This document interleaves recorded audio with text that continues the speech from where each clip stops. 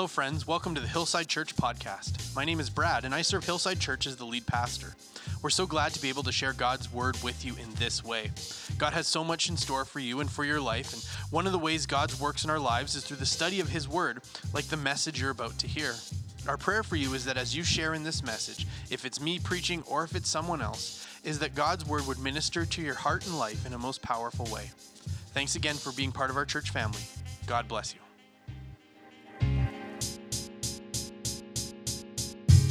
We are going to be looking at Acts chapter 2. Last week, we began our new year by looking at the Holy Spirit. We began by taking a look at the person of the Holy Spirit. We began this journey of trying to understand more about the Holy Spirit. But specifically, what our focus is going to be over the next few weeks is not just going to be sort of this abstract information about the Holy Spirit, but we want to understand the difference that the Holy Spirit makes in us. That we, like our lives and who we are is different because we have the Holy Spirit. That the Holy Spirit changes us. The Holy Spirit enables us. The Holy Spirit empowers us to live and be different. And so we want to do our best to understand what that means. That at the end of this, you wouldn't just have some knowledge about how I'm different, but that you would be able to understand and be able to live out that difference. And last week, we started our look at the Holy Spirit by actually looking at the promises that Jesus made about the coming Holy Spirit. That we looked at Jesus talking about this Holy Spirit that, as Tracy talked about, when he said it would be to our advantage that Jesus wasn't here, but that instead we have this Holy Spirit. Jesus, as he was speaking some of his final words to the disciples, he gave them 3 words, 3 promises to help them understand this coming Holy Spirit. First, Jesus said that we would be baptized by the Holy Spirit. He said that just as John baptized you with water, so you'll be baptized with the Holy Spirit. And we talked about that. What that means is when we baptize somebody, like their whole self gets wet. Every part of them. And there's not a part of them that stays dry. Everything gets wet. And what that means is that when the Holy Spirit comes on us, it touches all of us. It doesn't just touch a part. It doesn't just change this little thing over here. But every part of us gets touched and changed by the Holy Spirit. Next, Jesus said that the Holy Spirit would give them power. And we talked about how that's power to live and be different, to have our lives stand out from the world around us. See, we're not called as followers of Jesus to just blend into the background of life. We're not called as followers of Jesus to just go through our lives and have no one notice or it not matter. As followers of Jesus, we're called to stand out. We're called to live our lives in a way that people would go, "You're one of them, aren't you?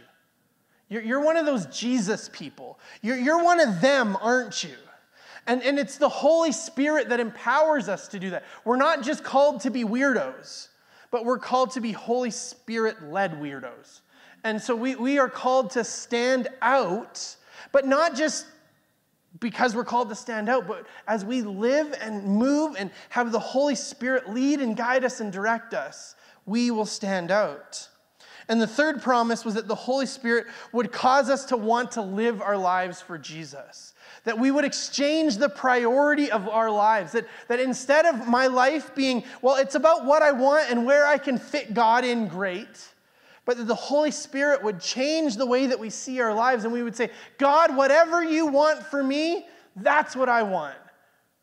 Even if it means going to the other side of the world, as we talked about. You would be my witnesses in Jerusalem, Judea, Samaria, and to the ends of the world. And that the ends of the world still means the ends of the world.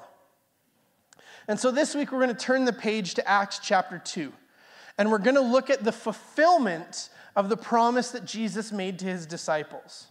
And so what we see as we turn the page to Acts chapter 2 is we see that Jesus, before he left, told his disciples, you need to wait in Jerusalem. That was his instruction. You need to wait in Jerusalem until the coming of the Holy Spirit. Now, he doesn't really tell them what that means. He just says, wait for the Holy Spirit. And so what we can understand and what we can infer from that is that it's one of these things where, like, when you know, you know. That if you're not sure if the Holy Spirit has come, it hasn't come. Because when the Holy Spirit comes, you're going to know. There will be this moment that will happen and you will go, oh, that was it. There'll be no confusion. There'll be no wondering. Jesus just says you're supposed to wait until that happens. Now, I want to stop just at this point for a moment because I want to take a moment because I think that this idea of waiting, it could be a word for someone, or it could be a word for someone's here today, because we see the disciples waiting on God to fulfill a promise. God said, I am going to do this, but you need to wait for me to do it. And so what do the disciples do? They wait. And maybe you can relate to that this morning. That you believe, maybe you know, God has promised you something. That you say, in my life, I know that there is a promise that God has given me, but it hasn't happened yet. And you're waiting and waiting. And that's what the disciples are called to do here, to wait. And we all know that waiting is hard. It's hard not to be impatient. It's hard not to become frustrated. It's hard knowing what's supposed to happen, but also knowing that what's supposed to happen isn't happening. But for those of us today that are waiting for God for something, waiting, maybe growing impatient, maybe getting frustrated, confused, annoyed, maybe angry. God, you promised, and I'm waiting. God, you promised, and I'm trying to remain faithful. God, you promised, and I'm trying to hold out. And we sing, I will wait on you. And you think those are nails on a chalkboard. I have been waiting. God, I'm waiting. What I want you to see here is at least how the followers of Jesus went about waiting. And to encourage you to think about waiting the same way that they did. See, they were waiting for this thing that God had promised them. All of their lives had been put on hold. You just don't do anything until this happens. And they don't know how long that is. And so day after day, they wake up. Maybe this is the day that I can finally get on with whatever the rest of my life is going to be. But they are waiting. But how did they wait? They gathered together with other believers. They worshiped. They prayed. They didn't allow their waiting to pull themselves away from God. To say, God, I've had enough of this. God, I have put my life on hold for you. But I'm getting real sick of waiting. They didn't allow for their waiting to pull themselves away from their community. To say, God, I am not going to go to church today because I'm so frustrated with this waiting. In fact, God, I'm not going to church again until you give me what I want. They didn't allow for this waiting to come in between them and God or between them and their community. And as they waited, they continued to go back again and again to worship and to pray and to be with their community so that they could continue to pull themselves closer and closer and closer to God. But so often when we're forced to wait, we can end up doing the opposite. To cause us to withdraw, to pull away and create distance. But I want to encourage you this morning that if you're waiting and you're frustrated and things are just not the way you thought they were supposed to be, to press in, to not pull away.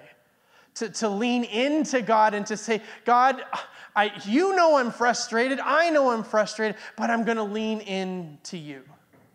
I'm going to lean in. And as we open up Acts chapter 2, we see the disciples waiting together. Acts chapter 2 begins, when the day of Pentecost came, they were all together in one place.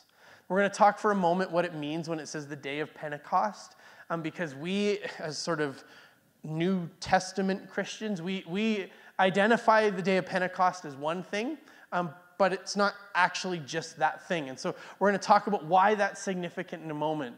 But what we see is when the day of Pentecost came, it's a group of about 120 or so people. They were all together. They were all there. We are waiting on God together. They all came together. And as they come together in community, suddenly the promise that Jesus made is fulfilled. The Holy Spirit, the very Spirit of God, the third person of the Trinity, God in every way enters into their story and enters into our story in a new way. We read in verse 2. Suddenly a sound like the blowing of a violent wind came from heaven and filled the whole house where they were sitting. And they saw what seemed to be tongues of fire that separated and came to rest on each of them. All of them were filled with the Holy Spirit and began to speak in other tongues as the Spirit enabled them. The disciples had come together to wait for this moment. This moment that they would know when they saw it, but they were waiting for this moment. And then something happens. Something happens where that was it. That was the moment we've been waiting. That was it. But it's something that can't be explained based on past experience. Luke, who's the writer of the book of Acts, can only really find the words to say to describe what's taking place here by way of analogy. He says a couple things. He says, suddenly a sound like the blowing of a violent wind, and they saw what seemed to be tongues of fire. The words like, and seem to be are important for understanding Luke's way of describing the scene. Biblical scholars and commentators are divided as to whether there was an actual wind that accompanied the sound or whether it was just the sound. But whether or not there was an actual wind and if they could really feel it, that's not what's important. What took place is described not as a natural event, but like a natural event. And this kind of phrasing, it's common all throughout Scripture, particularly in passages that describe visions or dreams or what we would call heavenly scenes or moments when the supernatural takes place. Gates and walls will be written as like precious stones, or heavenly scenes are generally described using earthly analogies. Visions include things like wheels and fiery messengers and various animals that sometimes combine to more than one species that are confusing. And they were confusing for the people who are trying to describe what they see.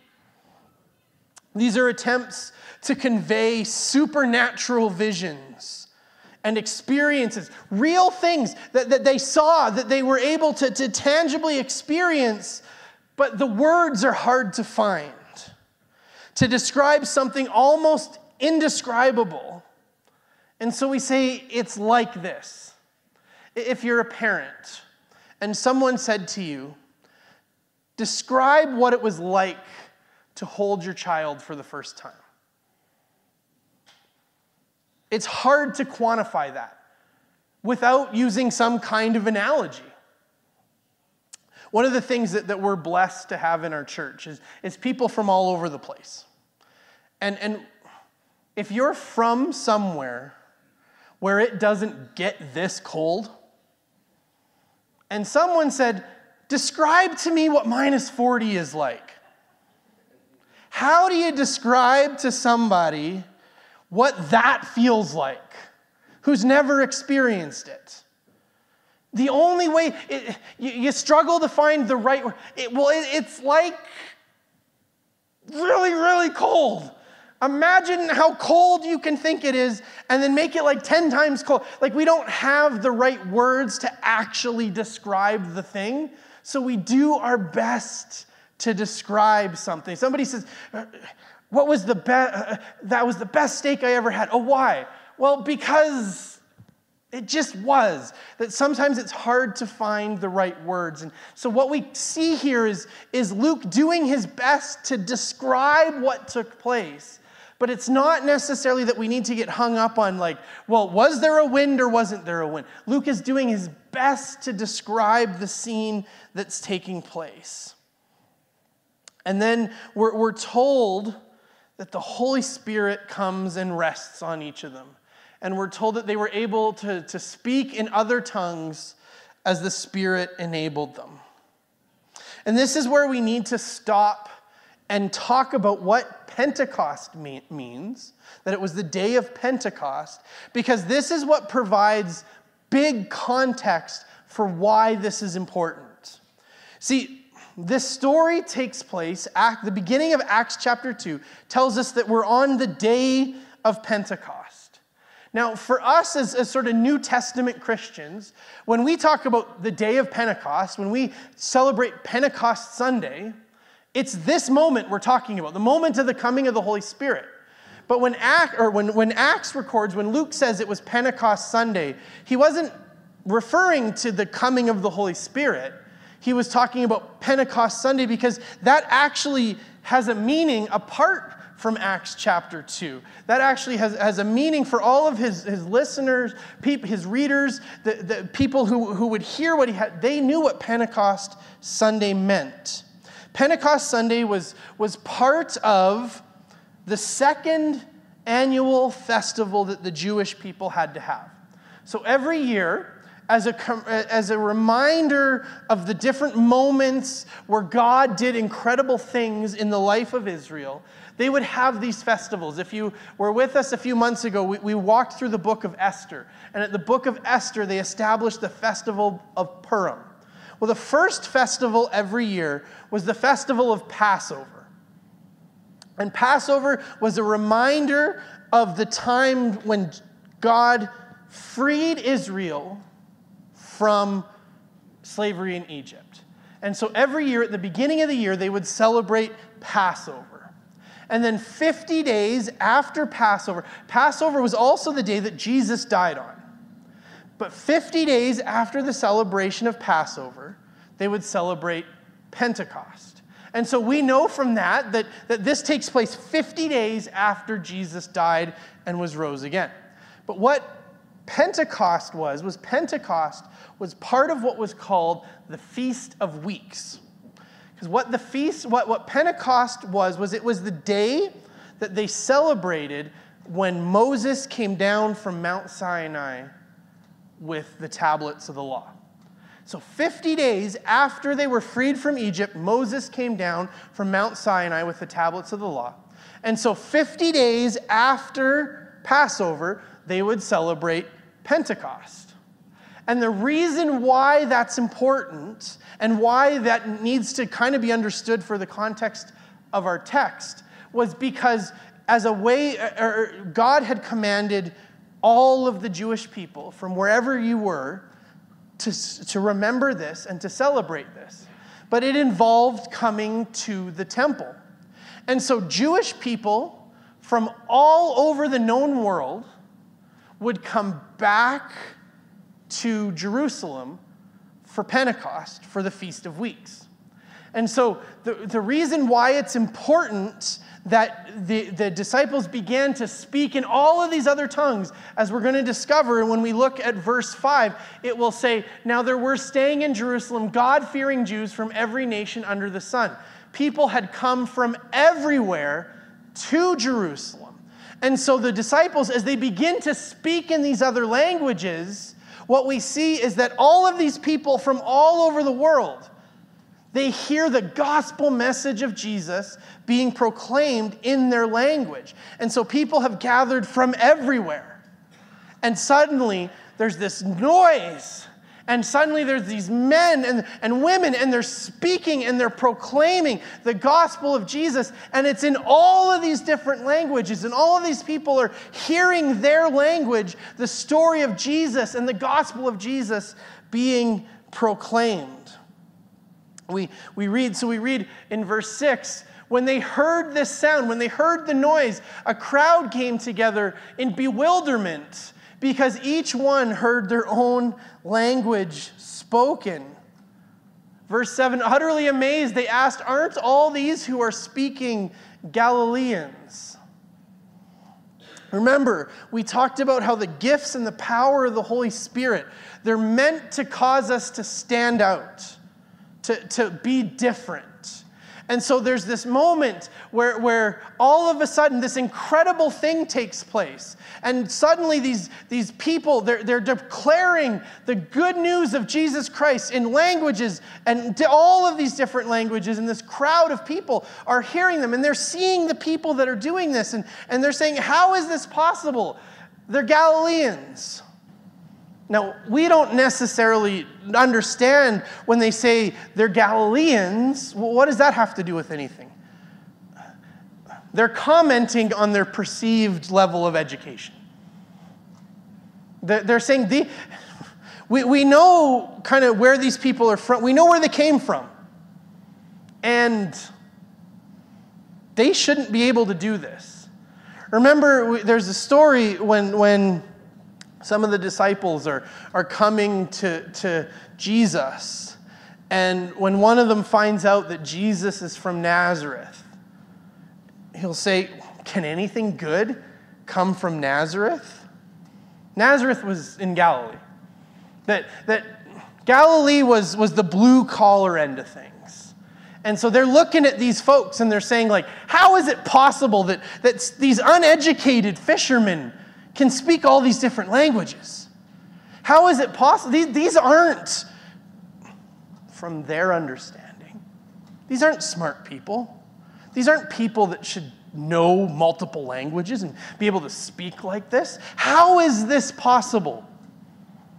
Because the Holy Spirit is causing them to stand out. The Holy Spirit is empowering them to be different than they would be without them. And we read this. And then how is it that each of us is hearing them in our native language? And then we read all about the languages. Parthians, Medes, Elamites, residents of Mesopotamia, Judea, Cappadocia, Pontus, Asia, Phrygia and Pamphylia, Egypt, the parts of Libya near the Cyrene, visitors from Rome, both Jews and converts to Judaism, Cretans, Arabs. We hear them declaring the wonders of God in our own tongues. This long list of languages. It wasn't just one or two. It was this wide array from people all over the world. And they're all hearing the gospel of Jesus Christ being proclaimed in their native language. But there's another response that takes place as well. Verse 13, they'll say, amazed and perplexed at one another. What does this mean? What is happening here? But then verse 13 we read, but some, however, made fun of them, saying they've had too much wine, that they're drunk.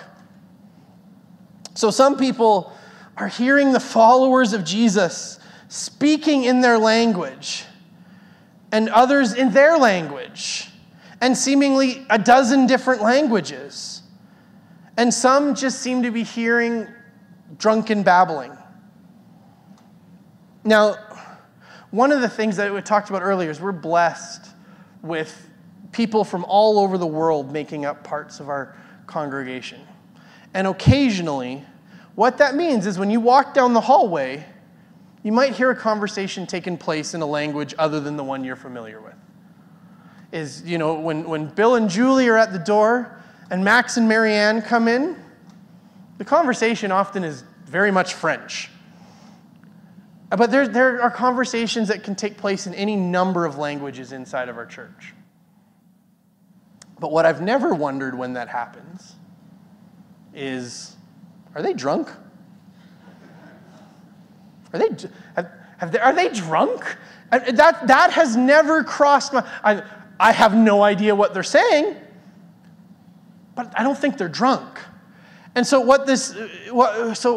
all I'm saying with this is we don't know exactly what was going on here. We don't know the mechanics of how this worked. Were the followers of Jesus literally speaking all of these different languages? Maybe. Was the Holy Spirit empowering them to have a heavenly language and then causing all these others to hear in their own language? That might account for why they maybe sounded drunk. But we don't know the mechanics of exactly how this worked. But the mechanics aren't important. What is important is that from the moment the Holy Spirit shows up, we see the Holy Spirit empowering the people of God to do things that can only be done through the power of the Holy Spirit. That the first sign of the Holy Spirit showing up is Holy Spirit empowered ministry that takes place immediately. And the miraculous happens. And people are amazed and perplexed. What we do know is that the Holy Spirit coming on the followers of Jesus happens in this indescribable way. And we read that the Spirit came and rested on each one. And this is an outward manifestation of what's taking place inside of them as those gathered in the room were filled with the Holy Spirit, which is just what Jesus promised. This is exactly what Jesus said in Acts chapter 1 was going to take place. We have the power of the Holy Spirit on display as the followers of Jesus are able to do something that without the Holy Spirit they could not do. Those around them saw something that was happening, and even to people who didn't know who they were, they said, "This is unusual." We read the people around them were amazed and perplexed. And then we see the transformation of the disciples. As for the rest of Acts chapter 2, Peter gets up and preaches a sermon. Peter, who just a few weeks earlier deserted Jesus, disowned Jesus over and over again to young girls around a fire. And they said, you're one of his followers, and he wouldn't admit to it. Over and over again, wouldn't admit to it. But now the Holy Spirit has come. This Peter, who upon the death of Jesus ran back to his old life, immediately left it all behind and went back to fishing. This same Peter now stands up in front of what we're going to discover is thousands of people. And he begins to preach to them.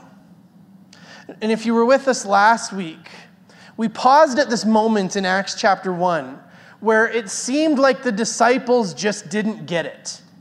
That they thought that somehow Jesus' mission was still to free Israel from Rome. That even after Jesus died and came back to life, their response was, so are you going to set up a kingdom of Israel now? Or are you going to become the king now? And they didn't get what Jesus was here to do. But now that the Holy Spirit has come, now that the disciples have been changed by the power of the Holy Spirit in their lives, now instead of being concerned with the kingdom of Israel, now they get it. Peter says this in verse 32. God has raised this Jesus to life, and we are all witnesses of it. Exalted to the right hand of God, he received from the Father the promised Holy Spirit and has poured out what you now see and hear. And now he begins to unpack the Old Testament for them and say, actually, when you read in the Old Testament, this is talking about Jesus. He'll say, for David did not ascend to heaven, and yet he said, the Lord said to my Lord, sit at my right hand until I make your enemies a footstool for your feet. He's letting them know this is what the Old Testament said about Jesus. And then he says, therefore, let all Israel be assured of this. God has made this Jesus whom you crucified both Lord and Messiah. He gets it. He understands that it's not about a kingdom of Israel with Jesus as king. But instead, Peter tells them this. He says, repent and be baptized, every one of you, in the name of Jesus Christ for the forgiveness of your sins, and you will receive the gift of the Holy Spirit. The promise is for you and your children and for all who are far off. Friends, that's us. For all whom the Lord our God will call. That's us. Peter gets it's not about allegiance to the King of Israel. It's not about freedom from Rome. It's not about the physical salvation of the kingdom of Israel. It's about the spiritual salvation of mankind. And at the end of this sermon, we see those who accepted his message were baptized, and about 3,000 were added to the number that day. The Holy Spirit comes on these people who in and of themselves just could not get it. And it changes them into people who get it. And people who are on a mission to change the world with it. And day one, 3,000 people join in the movement. Day one, 3,000 more people received the gift of the Holy Spirit. Day one, things started changing.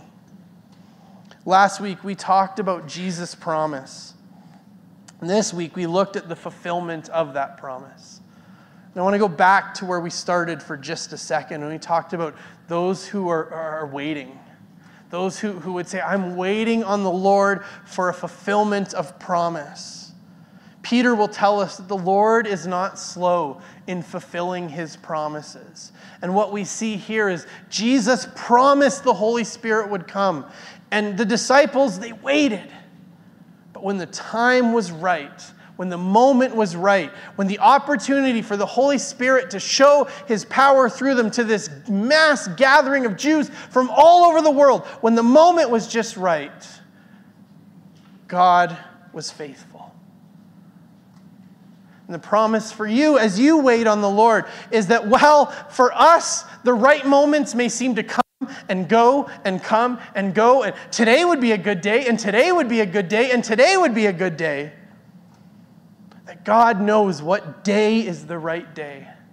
And friends, the promise of God, and the promise that I can give you, and the things that we count on is that the same God who is faithful in Acts 2 will be faithful in your life. But now as we starting next week, we're going to talk about what this promise and this fulfillment means for you and me. As the same Holy Spirit, the same Holy Spirit that we read about today, that same Holy Spirit lives inside you and I. Let's pray together. Father God, we thank you that as we look at the story of the coming of the Holy Spirit, we see a picture of God, the creator of heaven and earth, coming to dwell inside of each one of us. And God, I pray that for each one of us, God, we would know that we don't serve a God who's far off. We don't serve a God who's distant. We don't serve a God with whom we only have fearful attempts at obedience. But God, I thank you that as we've been given the gift of the Holy Spirit, God, that we serve a God who's intimate, who's close, a God who walks through life with us, that each and every step along the way, we serve a God who is with us. And God, I pray that as we begin to uncover and discover all of the different things that it means for us to have you with us, God, my prayer for us is that we would be able to see ourselves and our lives in a new and exciting way.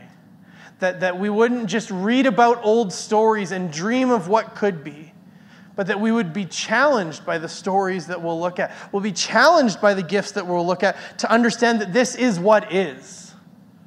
And God, I pray that we would become more Spirit-empowered, more Spirit-enabled, more Spirit-led, and more Spirit-driven people as we look to see the gift of the Holy Spirit blossom in each one of our lives.